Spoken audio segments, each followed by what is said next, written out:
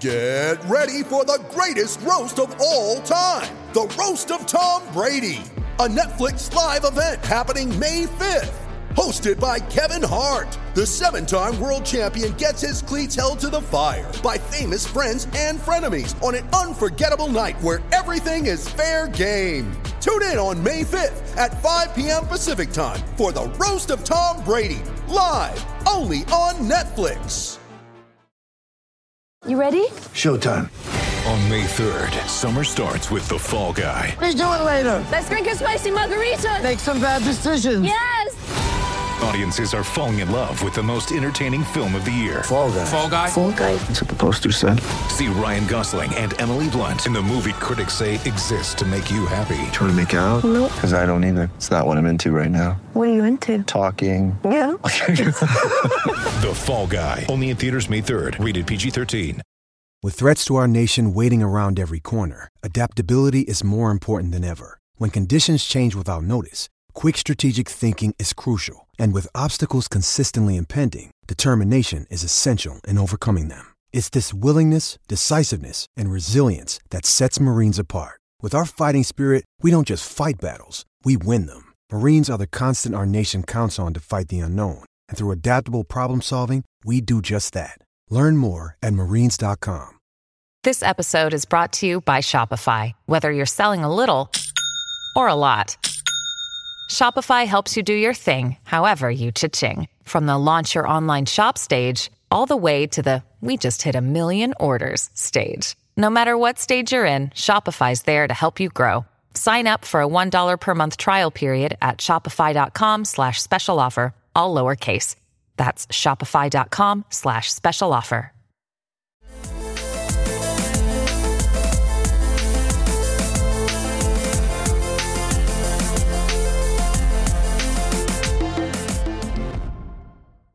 Hello and welcome to Islanders Anxiety from the Lighthouse Hockey Network. My name is Dan Saracini. Joining me this evening via Skype is my friend Michael Leboff. And Mike, one Islanders streak has ended, but another one continues, and the guys just keep racking up points, which is still pretty good at this early stage of the season. Yeah, I think it's funny if you look at it. The Islanders, so they lose their historic winning streak, but keep the point streak alive, and they also tied the second longest winning streak of the season with a 1-game winning streak, I guess, if you look at it that way. So it's still, I think it's everybody handled that loss pretty well, I thought. I think we've talked about a lot how Barry Trotz and Lamoriello, since they came in, like the fan base really reflects them. And I thought the way that especially the way that the loss kind of transpired, I got a little nervous that people would be kind of freaking out, but it seemed like cooler heads prevailed, which is still something that takes a lot of getting used to as an Islander fan to watch. People not freak out. Yeah, they definitely, the way you talk about how that game transpired, and we'll talk about that in a second. But they were definitely all pretty pissed. Like, you can see that they were kind of angry. Barry Trotz we'll talk about a lot. Anders Lee was definitely angry about it, but their responses were pretty calm and measured, and they got right back to business the next day, or the game against the Panthers we'll talk about. But so the streak, the 10-game streak, we had a great time talking about the 10-game winning streak. And if you haven't listened to last week's podcast, a lot of it's still pretty relevant because we did focus very much on the streak. That came to an end in a 4-3 overtime loss against Pittsburgh last Thursday. And I think the thing about it was that the streak was going to come to an end at some point. Like, we all knew, whether it was that game or a game after or soon or whatever, at some point they couldn't keep just winning, another 70 whatever games. But I think what sticks out to most people, and probably stuck out to the Islanders, was it was a very uncharacteristic game for them. They had a 3-goal lead after 2 periods. Casey Zika scored 19 friggin' seconds into the game.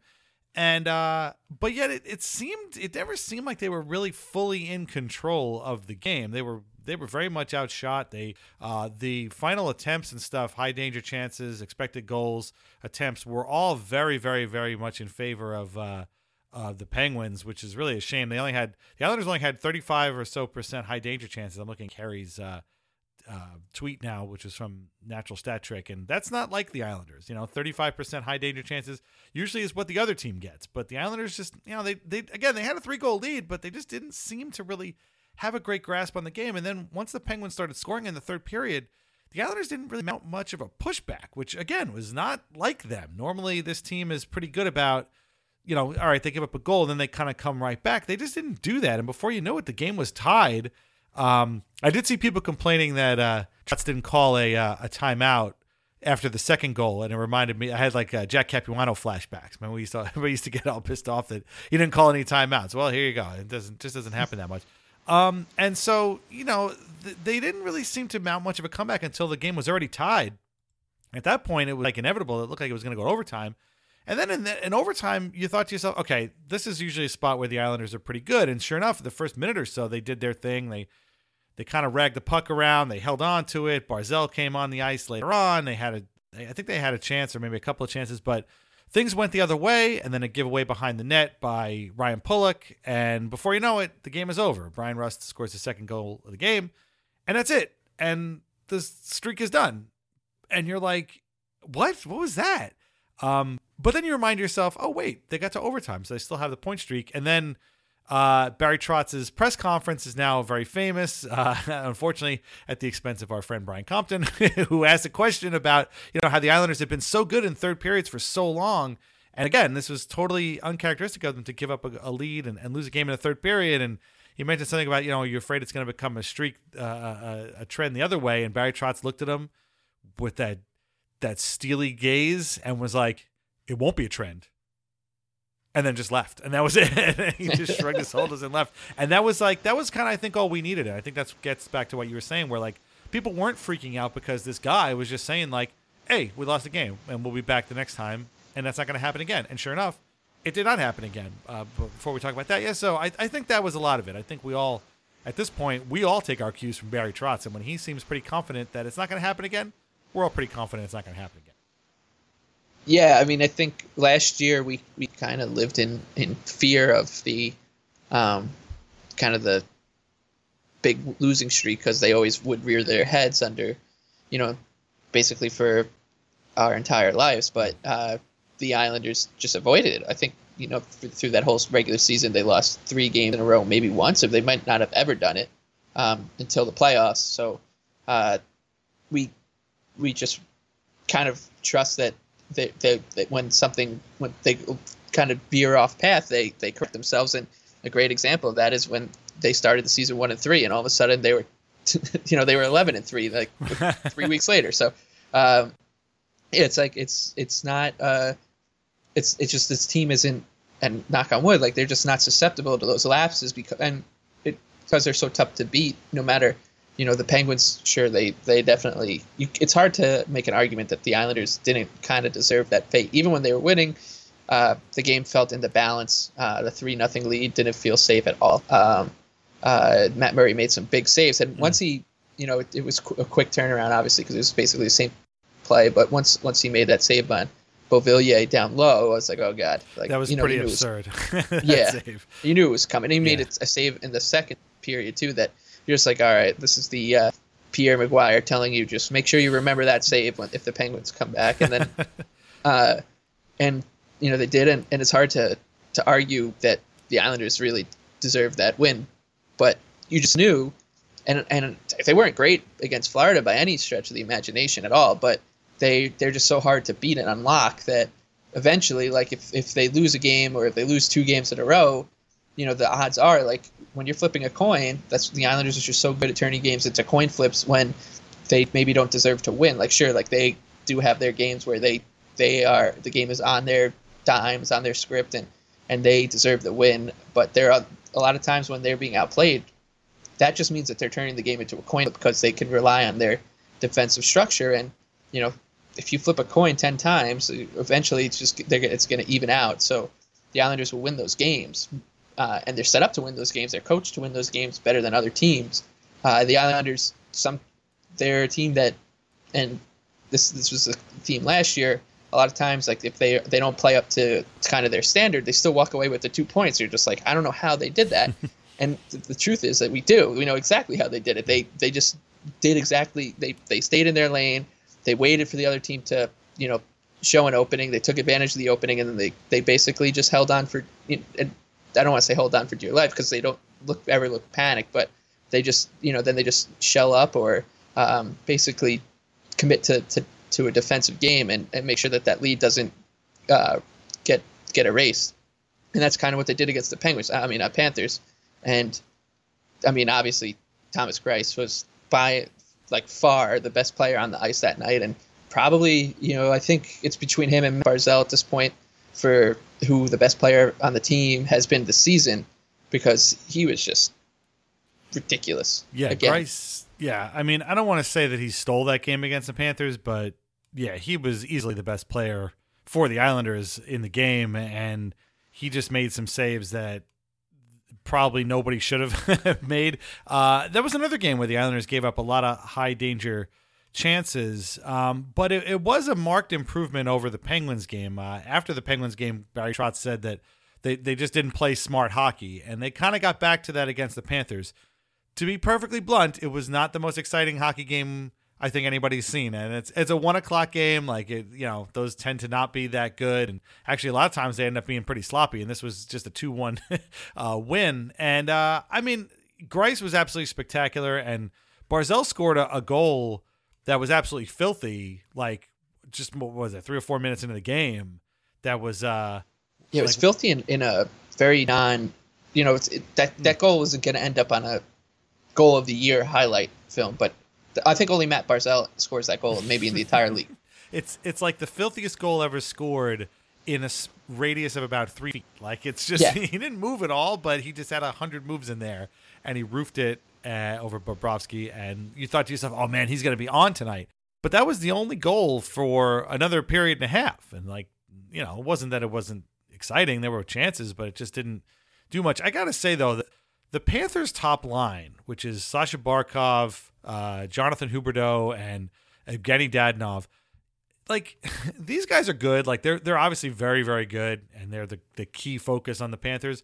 But every time they play the Islanders, I feel like the Islanders let those guys look like the French Connection, like the old Buffalo Sabres, Gilles Perreault, Rene Robert, and Rick Martin. These guys, they come out there and they dominate every single time they're on the ice, and I hate playing the Panthers. I hate that. The rest of the lineup isn't really all that scary. I mean, they got Yandel and a couple other guys, but God, when those 3 guys are out on the ice, I don't even want to look. It's just crazy. It's just I mean, again, they're all good, and Barkov in particular is really good, but holy cow, do they do this against everybody? I mean, I don't make it a point to watch a lot of Panthers games, but against the Islanders, I feel like every time I watch them, I watch them if they're maybe playing a local team or whatever, they're all, I feel like none of them shoot. They'll all end up at the end of the game, I'll be like, oh shit, they all had, 3 points and they were all assists. And I'm like, they're playing at the same time. I don't know who they're passing the puck to, but they're all getting, they're really good. Yeah.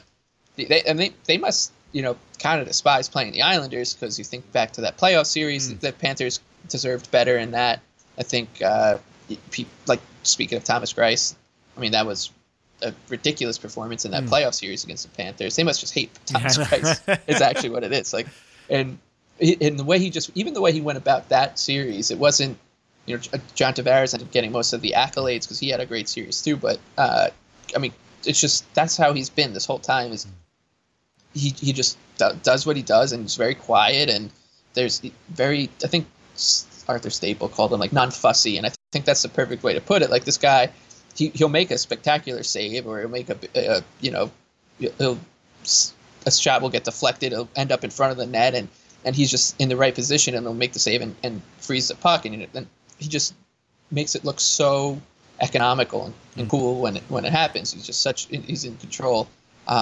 And we are going to be at a point, I'm not trying to look too far ahead, but at the end of the season where he probably is not going to be an Islander anymore. And you're like, this guy he's going to be one of the best goalies probably since, in the between Billy Smith and now era. He's one of the best that the Islanders have ever had. I mean, that's not saying, him being better than Joey McDonald. He didn't really have to beat out them, but he's just been so good. Yeah. And just doesn't ever get talked about in the way that he probably deserves. And I mean, that goes back to last year. People would always, kind of nod to him with the whole, when him and Leonard won the Jennings Trophy together, but because of Leonard's story and just how good Leonard was, and most of the spotlight ended up on Leonard. I think Thomas Greiss would probably rather have that. Just from watching him for this long, he seems like a guy who is perfectly okay with just being the quote unquote 1B or whatever, however they want to label him. But it was between him and Leonard. I think for basically even strength save percentage last year. I think since Doug Weight, since Trotz came, I think him and Leonard, even now with Leonard in Chicago, are numbers 1 and 3 in terms of save percentage since the beginning of last season. This has been a remarkable run for a guy that was basically written off because he had one bad season after a couple of good seasons. Just shows you the job that these guys have done with the goaltenders. He's really a remarkable story. I mean, he's 33, like he's actually almost going to be 34. He's going to turn 34 January 29th, Thomas Greiss. And so we might not think of him as like a 34-year-old guy because he came to the Islanders when he was 30. And this was after, like you said, like sort of a lifetime as a career backup. So I think we all thought he was a lot younger than he was. But I mean, age doesn't seem to mean much to this guy because, like you said, I think he's number 1 in save percentage right now. He's got a .942. He had a .927 at the end of last year. I mean, is he going to have .942 all year long? Probably not. But I mean, if he ends up with another .927 save percentage, that's pretty remarkable. And I mean, the fact that he had .925 the first year he was with the Islanders, which again had that playoff series that you talked about, like this guy, I mean, I'm going to go out on a limb. If you look at the Islanders goaltending list, it's actually really funny because Billy Smith is mainly the leader in most categories, wins and losses for that matter, because he was there from the beginning. But like, he played in an era when, 8-something was probably a pretty good save percentage. Like the whole, being above 9.9 something save percentage really only happened when Patrick Waugh showed up. But before that, everybody's first number started with an 8. It was a .8 something. And Billy was pretty good was good for his era. I mean, he wasn't bad. He was, but for the era, that's the way it was. I'm going to go out on a limb and say that when it's all said and done, Thomas Greiss is probably going to be, statistically speaking, the number 1 goalie the Islanders have ever had. Because if you look at the list again of, all-time Islanders goalie stats, like Chico Resch is still on that list, and he hasn't played for the Islanders since 1981 was when he was traded to the Rockies. Like the Islanders have not had a guy come in and win games at this clip and make saves at this clip literally ever in their entire history, even when Billy Smith was doing his thing, which again was very good for the era, but it just didn't translate statistically to the same thing that we're talking about now. If Thomas Greiss is going to be on the top of those lists. He's going to be on the top of the wins list. He's already I think 5th, right, on the Islanders wins list. I'm not sure who 4th is, but when you compare his numbers to like Rick DiPietro's numbers, and we've talked Rick had a couple of good seasons, but most of them were marred with injuries. Jaro Halak came in and had a couple of really good seasons, but Greiss has already blown past him. He wasn't here that long. Leonard obviously was spectacular, but it was one season. And I mean, who else are we talking about? Like Kelly Rudy and Mark Fitzpatrick and, guys that were okay, but and Glenn Healy, like they were good. They were fine, but they weren't this. I watched those guys play and they weren't this good. Like this guy just swallows. I mean, Kelly Rudy had the whole headband thing down, which, maybe Thomas Greiss could use a little bit of Kelly Rudy headband flair. I guess we all probably could, but statistically speaking, this guy is out on an island, pun intended, that Islanders goalies have almost never been on. And the fact that we just completely just take him for granted, and like last year, like you said, Leonard got all the press because his story was remarkable, but I mean, there was only 4 starts separating Leonard and Greiss last year. So I mean, yep. It's crazy. I mean, Greiss been 4th in Vezina voting for all we know, and it would have totally made sense. It's crazy, and yeah, I don't think we get, like we talked about Casey Cizikas a few weeks ago. I don't think we give him Thomas Greiss enough love for what he's doing. Yeah, and I don't think the hockey kind of world does. Like, you think Cizikas is one, like, I'm sure every team's got a Casey Cizikas where they're like, this guy, the fan base loves him and whatever. But like Casey Cizikas is not going to be sure, like during a playoff series, you'll hear, the announce, just losing their minds over how hard he plays and how simple his game is and stuff like that. But that's about it. He's not going to ever really rise above being a great, team production guy or whatever. Whereas goaltenders, like, they end up, kind of rising through the kind of the channels into the national or mainstream hockey media. Like, people will talk about him, and Greiss still kind of hasn't. Like, these, and he had a really good year, the year that they beat the Panthers, and things just kind of went a little wonky for him.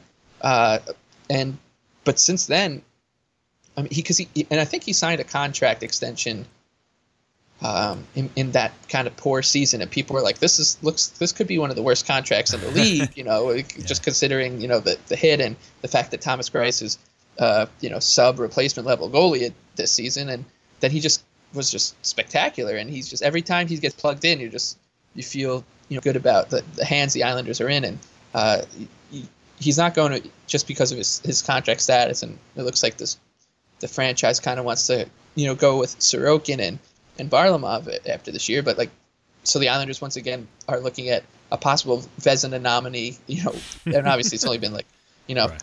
Not even a quarter of a season, so who knows, but just walking on him at the end of the year, but for as long as, since, I mean, even they signed a goalie to a 15-year contract, and that still didn't stabilize the position. So it's just like these guys have kind of done it in fits and spurts, and in those fits and spurts, I don't think there hasn't been a more impressive fit and spurt than the one that maybe Greiss is doing. I mean, I can't think of one. I mean, Osgood was terrific in that one season, and but after that, he was traded in the middle of the year for Justin Papineau, and then it was Snow and DiPietro, and never felt like either one of them I could trust them. And then after that, it was just like, good God, it was who's walking that really door? Bad. Nathan Lawson and Peter Menino, and just like there's Joe just McDonald, exactly. So the El Cubano Grande, yes, exactly. I mean, Nabokov is in there too, but again, those guys, like, their numbers, and I mean, I don't even need to look them up, because I know that they were not as good as Greiss, because the Islanders were a different team back then. Like, they just didn't prioritize structure and the high danger chances, limiting those the way Barry Trotz does. I mean, I don't think Jack Capuano certainly didn't, and let those guys. I mean, how many times did we watch Yarrow Halak get hung out to dry, and he still won? But I mean, his or how many times did we see him get hung out to dry and they lost? And it's like, well, you got to help this guy out a little bit by scoring a goal every once in a while. So yeah, I mean, it's been pretty wild, and the contract thing is weird. I forget if he signed that, because it was a 3-year extension, and I forget if I think he signed it during the second year after. I think he signed it towards the tail end of his second year, which was down from the first, but still not that bad. Then the next year was when the contract started, and that was the year that it was like his 982 save percentage year was like, oh my God, they're stuck with this guy now for 2 seasons after this. Are you kidding me? But it looks like a bargain. And yeah, I mean, the Sorokin thing is interesting, and I do find, you mentioned how well Greiss played against Florida. We all know what he does against the Hurricanes, and I wonder if, I'm just going to go assume that when the Islanders don't re-sign him and they bring Sorokin over, he's just going to sign with either the Panthers or the Hurricanes. Like, I just assume that's what's going to happen. But I don't want that to happen, but I'm just assuming that's probably what's going to happen, which would really suck. But you never know. Maybe if they find something out about Sorokin, maybe Sorokin doesn't want to come over. Maybe they just stick with Greiss again. Who knows? I'm just saying, like, it's going to be weird to, this guy is one day not going to be here, like you said, and then it's going to feel very odd that he wasn't there for once. Just but we real did quick, feel that way about. We felt that way about Everly. So yeah, who knows? Oh yeah, well, I'll talk about let's do injuries in a second. I do want to say Varlamov did play against the Panthers, and it was a weird game because a couple of the goals he went in seemed a little bit sketchy. Like, they were kind of from outside, and they went over his glove hand, and those ones kind of suck. But then he made a couple of really spectacular saves too, and quite frankly, he was kind of under siege for a lot of that game too. And they made like they had 38 shots, so he made 35 saves. And I mean, sometimes he looked great, but the goals he didn't look good. But that's really been the only clunker he's had since that game against the Oilers. So he's looked pretty good. Maybe he still needs a little bit of work, but it's not like he's been that bad. So injuries were a theme throughout the Islanders' 10-game winning streak, and now guys are coming back, and now the lineup is in flux. Oliver Wahlstrom has been sent down to Bridgeport. Otto Koivula, I believe, is with the Islanders right now. Is that right? I might be wrong. I'm not sure. We need a tracker. It's really hard. It's just they played today, and I'm trying to remember if he played for them or not. But Jordan Eberle came back already. He played against the Panthers. He made probably the best save of the weekend, which is weird because Jordan Eberle's not a goalie. But, you know, he looked a little bit out of sync, which I guess makes sense. He played with Barzell and Lee. They'll get that back. I'm not too worried about that. Apparently, Andrew Ladd's conditioning stint has been extended for a couple of games. I think they can extend it one more time. I'm not even sure. Who knows with Lou? Lou will figure out how to. You know, every loophole in the CBA will be he'll next thing you'll know, be like, yeah, well, now it's time for his ECHL conditioning stint. Andrew Ladd has been named an assistant coach for the Brestown Tigers, and he's just going to be down there now forever. He's playing. He is playing for Bridgeport, so he might end up coming back be soon. Leo Komarov sounds like he's getting over finally whatever the hell it is that attacked his immune system over the last couple of weeks. I've never seen a guy be out for like 2 weeks with an illness. It's kind of weird. But he's been skating, and I guess he's got to get back up to snuff, conditioning wise. So he is looming. And then Matt Martin is out for a while, and so is Tom Kuhnhackl. So the lineup is going to change. Oh, Cole Bardreau was also sent back down to Bridgeport. Had a great run, had that great goal on the penalty shot, got a great nickname from Johnny Boychuk. Bardreau's name is now Tuna. Don't ask why. There is no reason why. They just didn't want a Barty and a Barzy on the bench together, so Bardreau is now Tuna. All apologies to Bill Parcells and Tom Tupa, other Tunas that we know about. But yeah, so it's going to be interesting to see what they do going forward. And, you know, it's kind of funny how, you know, a team wins 10 games in a row and you kind of forget that all these guys are hurt. Now they're coming back, and there's a legitimate question as to maybe the guys that are going to get sent away might have been the better options. I don't want to start the whole Leo Komarov thing before he actually comes back. But, I don't know. I'm not going to say I'm not concerned about what's going to happen, but, hopefully they find the right mid at some point and just, keep the points coming in. Because that's really the important thing, as long as they keep the points rolling. Right, yeah. I mean, it gives me a little bit of agita, but I think with Eberle back, so you get your first two lines they should hopefully be set in stone. It looks like Trotz is kind of feeling that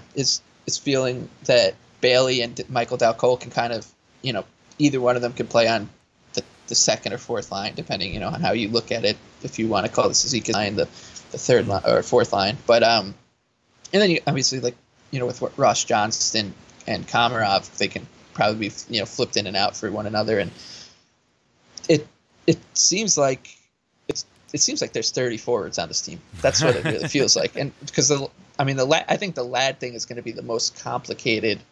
That's when things are going to get to be their most complicated, and these things sometimes work themselves out with other people going down or whatever. But if Andrew Ladd can be a contributing member, if he can play where Matt Martin was playing, and then hopefully that doesn't kill Del Cole's time or whatever, because he was really good at that line, and Bailey obviously is probably, if that's the case, he'll move up to the second line. There's just too many things that I'm just like, that doesn't make sense because that would cut this guy out. So I'm just hoping that like we've been saying all along, it's like you put all your trust in the guy wearing the suit behind the bench, and he'll most likely take care of it and do the right thing, and hopefully at some point it kind of just works itself out. And I mean, who knows with Ladd? Like, that's the other thing, is like, this guy, if Andrew Ladd, let's just say, was a free agent and the Islanders signed him to a PTO coming off, this kind of thing, you'd be like, oh, it's like a low risk thing. Obviously, he's got a cap hit that we have.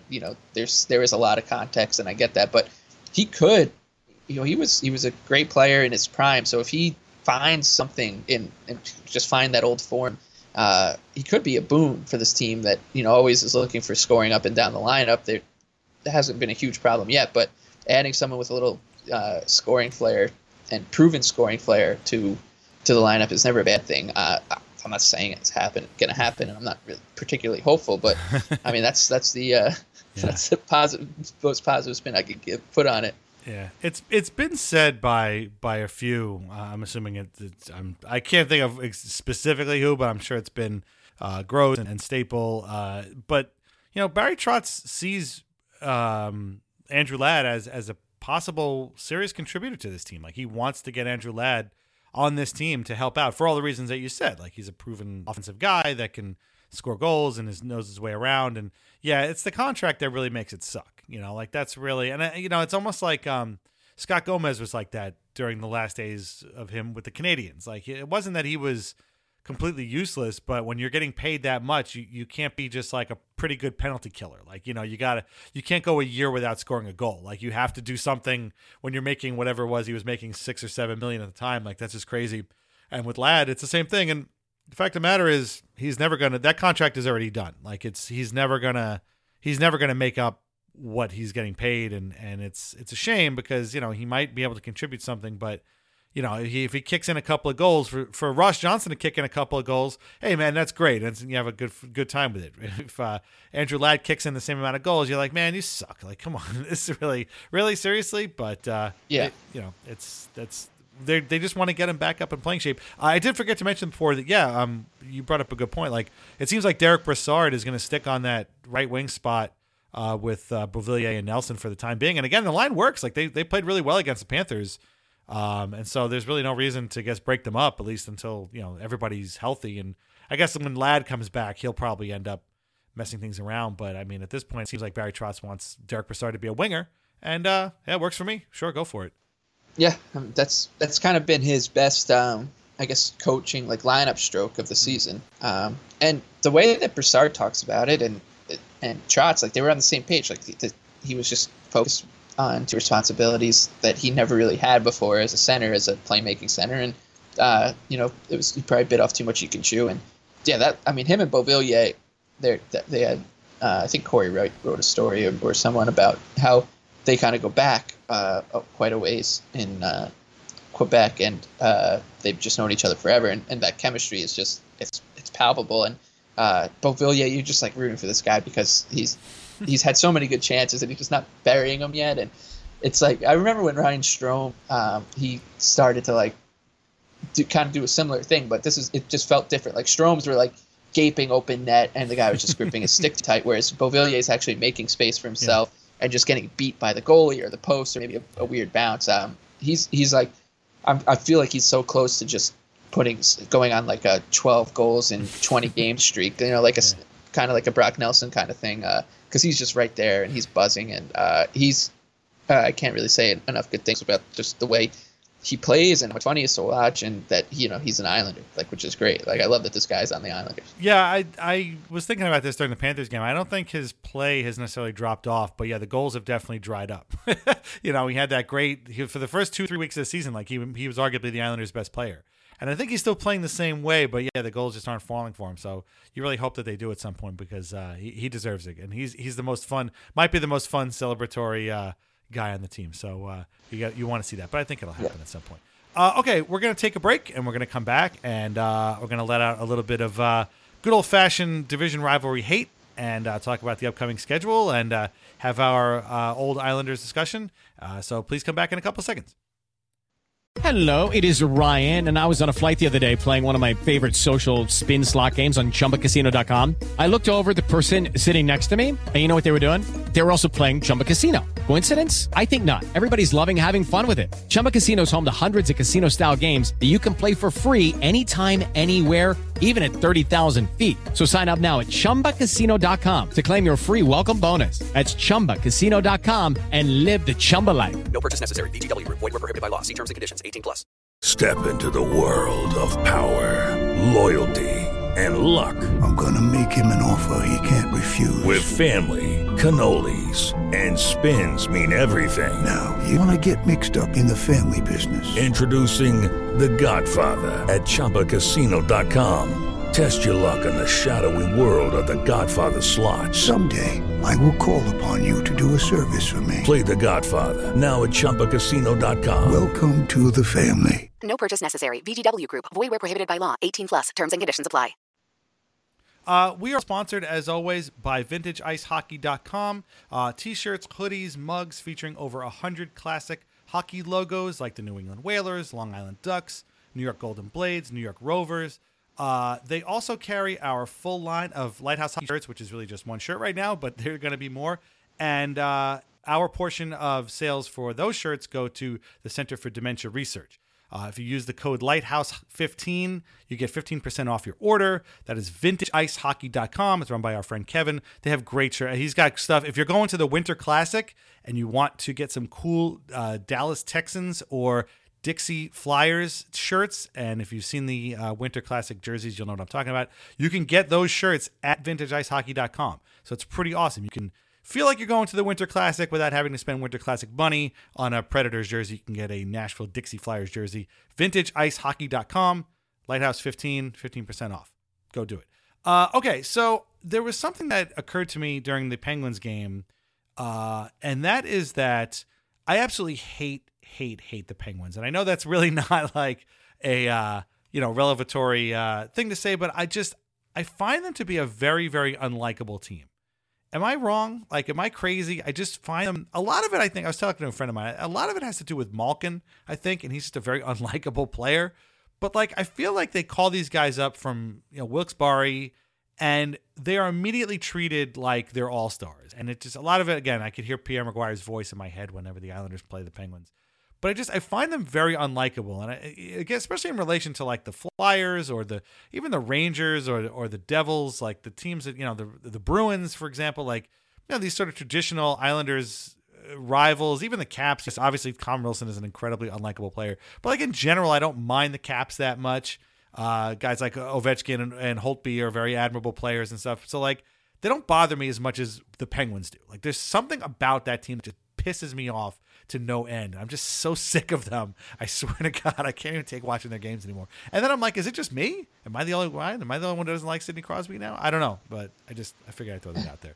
I think well, first of all, the worst part about the Penguins and playing the Penguins is that no matter what, you get the graphic at some point during the first period that Sidney Crosby scored more goals and points and against the Islanders, and like if you prorate this out to a full season, this is how many points he'd have, and it's just that'll put you in like a sour. The mood fact right that away. he's got similar numbers against the Flyers, which I saw in an NBC-SN broadcast recently, made me feel actually a little bit better. Like his points against the Flyers and his points against the Islanders are very, very similar.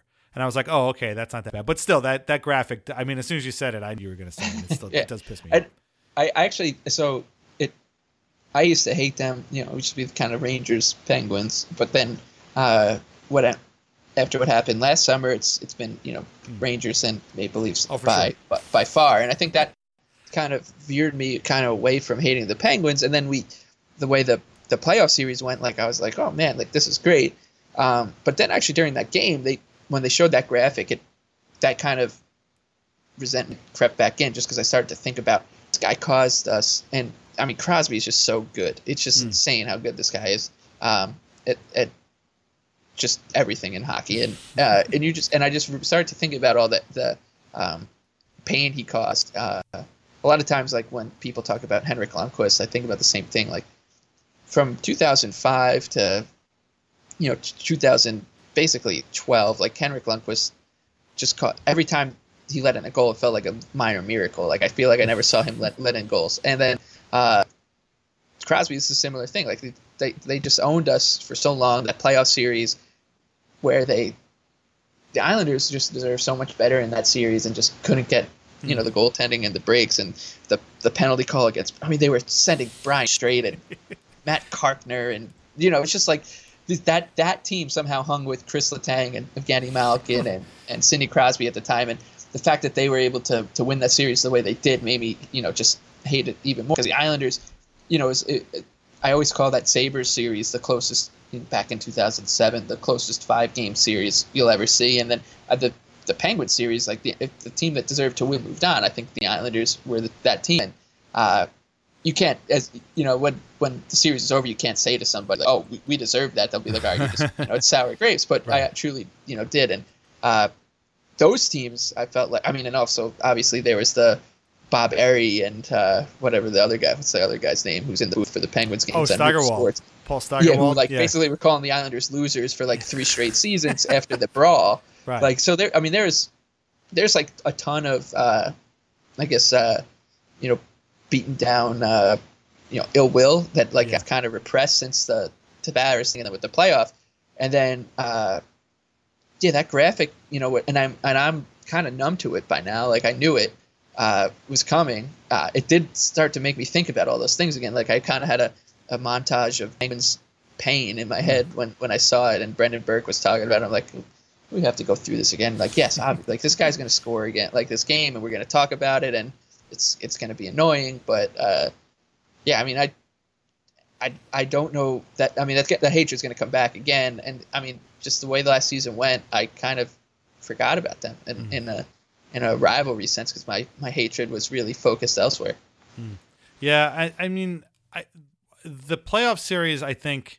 Yeah, it was fun for us, obviously, to watch them get wiped out like that. But I feel like, they kind of came back. I feel like the Penguins are the one team that treats the Islanders like they're the favorite. Like somehow the Penguins are the underdog to the Islanders because of their history, particularly in the playoffs, obviously during the Dynasty era or before the Dynasty. You got the 3-0 comeback. Then you've got the Tonelli playoff game, where he scored to keep the Dynasty going, and then you have 93, and obviously you have the sweep last year. So like the Penguins can play this card that no other team can really play, which is like, oh man, the Islanders always get us. Well, now it's our turn to win. It's like, dude, you guys win all the time. Like you guys, whenever you're in the lottery, who do they get? Some all-star Hall of Fame guy. Like it's, why are we the bad guys in this situation? I don't understand.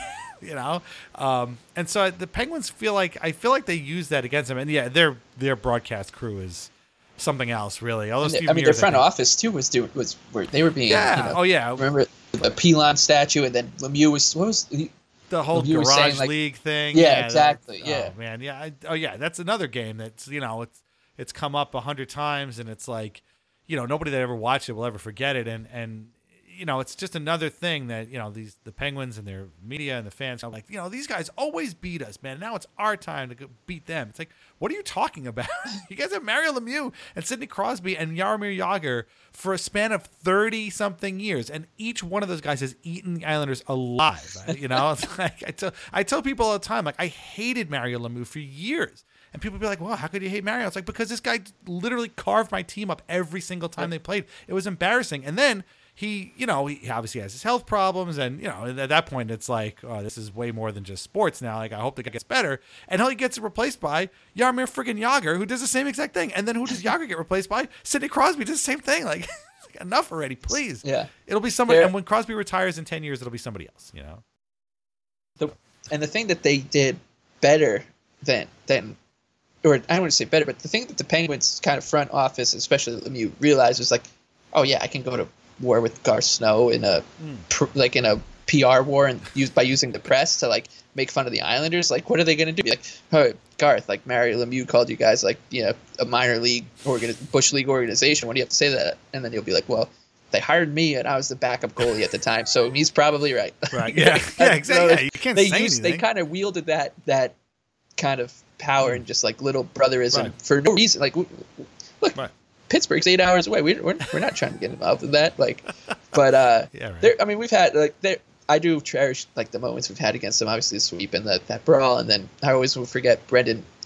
Will remember Brendan Witt's hit on Malkin in was that 2007? That 2007 game where he just like stood him up at the line, and Travis Hamonic was always. Bothering Malkin, which was fun, and but that being said, like it took them coming back from a 3-0 lead or three goal deficit and that graphic to kind of brew this up again, and I mean the Islanders also, they played the Penguins so early last year,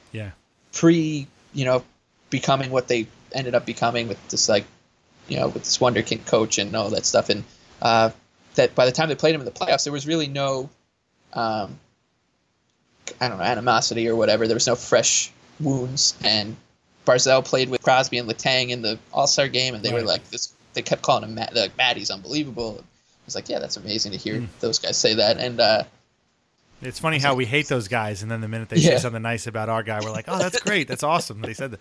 Yeah, so yeah, it's definitely a little brother. I think that's an observation from you. Like, that's, somehow we're the little brother team. The Islanders are the little brother team for two separate teams, one of which is 8 hours away. Like, well, the Rangers I get, but like, what? How did this happen? It's just a very odd scenario. But that's the kind of thing like a little brother would do. Like, you're getting beat up by your brother, but then the minute he says, well, he's my little brother, so I love him. You're like, oh, thanks, man. That's great, So, I say that as a guy with 2 older sisters. I don't have any older brothers. But this is all going to come up again, I'm sure, next week because the Islanders play the Penguins twice. They have the Leafs on Wednesday. This is probably going to run probably sometime Tuesday afternoon. I really, really don't want to talk about the Leafs. The Leafs get talked about to death. We all know what their story is. They got Mitch Marner's hurt now. They're still stumbling their way through the season. I got it. I don't want to talk about it. We all know who's coming back. Let's just play the game and see what happens. I just want to say one thing. Yeah. I thought if the Islanders had Christopher Gibson on their team and they waived him, it would be Elliot Friedman or Darren Dreger, whoever reports waivers first. Renard Lavoie saying, waivers NYI. See Gibson. The Leafs waived Michael Hutchinson today, and it was like, it was just perfect. It was just like this is if you could just time lapse a Twitter timeline and be like, do you want to know why everybody is just sick of your your bullshit? Like Michael Hutchinson got waived, and look at this. Like look at how you guys are handling this. You'd think that the freaking the CN Tower was like a flame, right? It's just unbelievable. That's huge news, and the Mike Babcock hate is like full on brush fire right now. Like it's not even so that you take a roster move plus the simmering coach hate plus the just everyday firestorm of hockey Twitter and the league, and it's too much. I don't even want to talk about it. It's fine. Yeah, I saw what that thing that they're going to call up the kid from the Marlies, and I don't know, he's going to save their season. Totally wouldn't be surprised if he starts Wednesday against the Islanders, but that's enough already. And then after that game, the Islanders' weird schedules continue too. They've had 3 days off. They're going to play the Leafs. Then they have 2 more days off. Then they play the Flyers on Saturday. Flyers right now are feeling pretty good. They've won a bunch of games in a row. The Flyers are the new team that's, when they win a game, all of a sudden all my from my timeline are like, are they good? Does this mean they're good? Does this mean they can play? They're good. I don't know if they're good. Sometimes they're good. Sometimes they're not. I think that's probably what they are. The Flyers do play Friday night though, before playing the Islanders. So that might be a break for the Islanders, but these things don't seem to matter all that much. That's going to be a tricky one. That's in Philly, a place that's never been really kind to the Islanders all that much. And then next week, they actually have 3 whole games in the same week. Go figure. But 2 of them are against the Penguins. So great. We get to see those guys again. And then the West Coast swing starts, which I know you love. And we'll talk a lot about that next week because I know you're a huge fan of the old West Coast swing there. So yeah. One more thing. It's weird. I'm sorry. I was going to say it's funny that it's not weird at all. It's totally understandable and predictable that so Wednesday night, obviously that's the NBC Sports night. And they do I don't know if they do rivalry night anymore, they call it, but I just think it's funny that they decided to forego putting the Islanders on national TV against the Leafs and for the Flyers who play on NBC Sports every week. But that's fine. I didn't even realize that was I just thought about that, and because I'm just looking at the schedule, I see NBCSN next to them, and I think it's because they don't want the world to find out about the anti-Islanders power play agenda that is still going on. Dude, that's that's all right. Well, first of all, I'm feeling so. Every game is at Barclays Center every home game is at Barclays Center throughout November for the Islanders, except for the one against the Leafs. And something tells me they probably wanted to get that game on NBC, but for whatever reason, it's not. So that seems a little bit weird. I can't imagine they were like bend over backwards to do John Tavares a favor and have the game at the Coliseum that he would prefer. Rather than just say, screw you, just having it at Barclays. But that is kind of weird. But the power play thing still is going on. And they still never get power plays. They had 3, I think, against the Panthers, right? Am I crazy? Or they had I forget. They definitely had more than one. I was going to say, I know they have more than one, and that's not the norm. So, no, right, yeah. Because I remember being like, oh, that's good. And I'm like, what? 2 power plays isn't that much. I doesn't. It's not, and I think actually we do a pretty good job of not, because we don't do obviously game by game recap, so there's no chance really for us to talk about poor officiating. Yes, three. They had three power plays against the Panthers. And I'm not like this. This is just wonky and bonkers more than anything. It's not like I'm not saying the refs are going out there and swallowing their whistle in the game, because I don't think the games as a whole have been terribly officiated, but like just there are these just bona fide penalties going uncalled every game, one or two of them, and it's usually a slash or a high stick. I'm like, that gets called 100 times out of 100, and it's like one thing if it happens in one game or maybe two games in a row, but like what I was gonna say at the top is go look at like power play opportunities and you go to like ESPN, NHL stats or whatever, and just look at it, just sort, and you just look at it, you're just like, wow, like the Islanders are 14 power plays shy of the Lightning, who are at 42, and they're like 30 something off the most.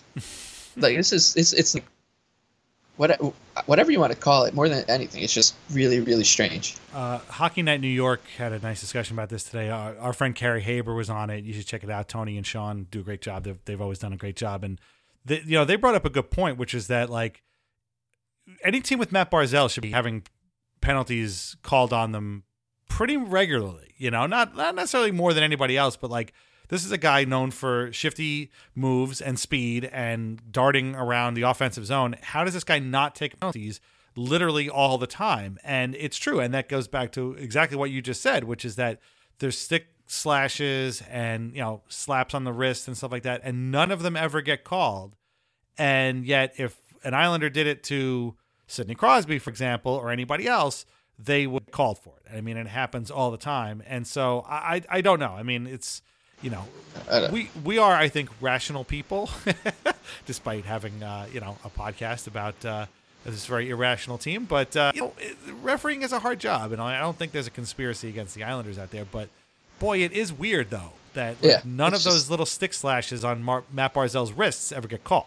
It's the type of minute detail in like a bigger fabric of the league that, just like the Casey Cizikas example, like it's just not something that's ever really going to get elevated to the point where the New York Islanders power play opportunities, that's not going to be the next, coming up next after the break on Leafs Lunch is let's talk about why the Islanders are getting, this is just not going to ever happen. It's just a strange thing that we have to we're going to keep screaming about and to no avail. Like it's just never going to leave the Islanders echo chamber. And I'm telling you, the other thing too is that the first penalty against the Panthers, I think, was too many men on the ice. Right. So like the ones that are getting called, they're like delay of games, the puck going out over like that happened against the Penguins and stuff. So it's the actual on ice infractions, the actual like fouls that aren't getting called. And I think the Islanders do play a style that isn't going to lend itself to getting penalties called, because it's just not, they're not really, aside from Barzal, they're not really whizzing around teams and stuff like that. But it's just. You take a look at 28 power plays in 16 games, and you're like, this is less than 2 a game. So they had 3 against the Panthers and 1 against the Penguins. And the one against the Penguins happened about midway through the third, I think. After, and that was another one. That was a too many men on the ice penalty against the Penguins, and I think that was after the Penguins had actually tied the game. And it was like, all right, well, let's get this back, and they just never did. On the other hand, the Islanders also have 3 shorthanded goals this year. So I guess they just decided, well, screw it. If we're not going to have penalties called our way, we might as well just turn the ones that are called against us into offensive opportunities. And as long as Cizikas and Clutterbuck keep doing their thing and trading off shorthanded goals for, I guess in that way, it kind of evens itself out. But it is weird, and we'll never know the reason why. It's not like a referee's ever going to go on record and be like, well, we haven't called the Islanders for penalties because of this. Maybe I'm just guessing. I think Scott Gomez and Brendan Shanahan are friends, and Brendan Shanahan obviously used to be the player safety guy, so he made a call upstairs to, I don't know who it is now, but it's definitely a former player. I can't remember exactly, but that's my conspiracy theory, that it all goes back to Gomez. That's a good one. I would believe that Gomez gets on the horn, makes some calls, talks to Shanahan. I could see that happening. I'm going to go ahead with the Islanders either complain too much or not enough. Something along those lines. Like, I think they either don't complain enough because Trotz has told them, like, look, don't complain. It's not worth it. You're not going to get you're not going to get the calls if you complain. Or they're just out there, and I could see like Nelson or Lee or Barzell being like, "Hey man, what's going on over here?" Tavares was the worst. That was by far my least favorite thing about Tavares was that he was constantly yelling at the refs about whatever, and it was like, bro, just get your head back in the game and play. Now they do that, and they still don't get calls. So what are you gonna do? I just realized before we're gonna wrap it up soon. I realized before that we never did our an Islander segment last week. We had the Denison one the week before, and playing the Panthers reminded me of a guy who I'm sure nobody remembers was an Islander but me. A guy named Mike Huff. He was an Islander from 1997 to 99. He was a member of the Panthers team that went to the Cup final, and he was like maybe fourth line grinder. He wasn't a center, he was a winger, and that was his job. Like, he was a checking winger. He never scored more than, actually no, that's not true. His first couple of years in the league, he played for the Nordiques, and he had 13-6 back then, and then years went by and he only got as far as 8, and in fact scored 5 goals, 7 assists for 12 points in 74 games. Think about that, 12 points in 74 games for the 97-98 Islanders. He was around the next year for 11 games. Didn't have any points, and I'm gonna go ahead. I don't know what the hell happened. He must have. He was loaned. He was loaned to Lowell, the Lowell Lock Monsters of the AHL at that point. So I guess that was the end of his career. So Mike Huff was an Islander, and I don't know how many people remember that but me. I remember. This is funny because I know you were interning at the time for like in that era, but I remember having a program with what's his face, Mike Watt. Yeah, I think his name was. Who was like, yeah. I guess like they're one of their up and comers. Yeah. And it was like Mike Watt. Who and I remember Joseph. I used to love the Ducks when I was like younger. I loved Guy Bear and Paul Curry, Timo Solani, Steve Ruchin before he was a Ranger. And I liked Joe Sacco a lot. So when he came to that team, I just remember that. I mean, that's like so 90. I was 7 in 97, so that's kind of like my first kind of getting to know that like these players are actually like real human beings and stuff. So, and for some reason, Mike Watt's name stuck with me, and obviously Wade Flaherty, and I remember my brother being really excited when like Felix Potvin. I think I may have wrote that article, that interview with Mike Watt. I definitely interviewed him a couple of times. He had 8 goals. I'm looking at him now. 75 games, 98, 99. So a year after the Mike Huff season we were just talking about. He had 8 goals and 17 assists. And I think that was also like around the sort of Mark Lauren time when these guys would kind of come up and show decent. Like, they would score goals and look like players. And then you'd be like, oh, maybe this guy's going to have something. And then the next year it would crash. So that was, the one season. And the next season for Mike Watt, 45 games, 5 goals, 6 assists for 11 points. So like literally half the amount of points in, most of the same, almost 3/4 the same amount of games. So no, I remember Mike Watt. He was a nice guy. Came from Edmonton. He was, who did they get him for? I'm looking right now. It was somebody. Eric Fichaud. So they traded Fichaud to the Oilers and got Mike Watt. That's probably why you remember, because I was probably like, oh shit, we traded Fichaud. I still have there's still a picture of Eric Fichaud hanging in my basement. Nobody like the fisherman that like turquoise wave design. I guess you could just call it the wave. Because of Fichaud's helmet and his pads, I think he like just that era and his fashion sense, I guess, just worked so well. He just like he was the perfect embodiment for that, and there are just some really great. If you just type in Eric Fichaud, there's just some beautiful pictures of him. I'm actually looking at one right now, just him in the turquoise. I guess it was away back then, and his co-pads, and it's a beautiful, beautiful picture. That must have been why he went into broadcasting. He's a very photogenic gentleman. Yeah. So there you go. All right, wow, that's a lot of Islanders. Was an Islanders area. Mike Huff, Mike Watt, Eric Fichaud. Well, nobody's gonna forget Fichaud. He's kind of a big deal back then. But yeah, man, that whole '90s era was some wild times. Fichaud was like the DiPietro before DiPietro, because he was for sure. He had an attitude, that slick back hair. He was supposed to be a young goaltending phenom, and it didn't work out, which is the common thread between the two of them. Yeah.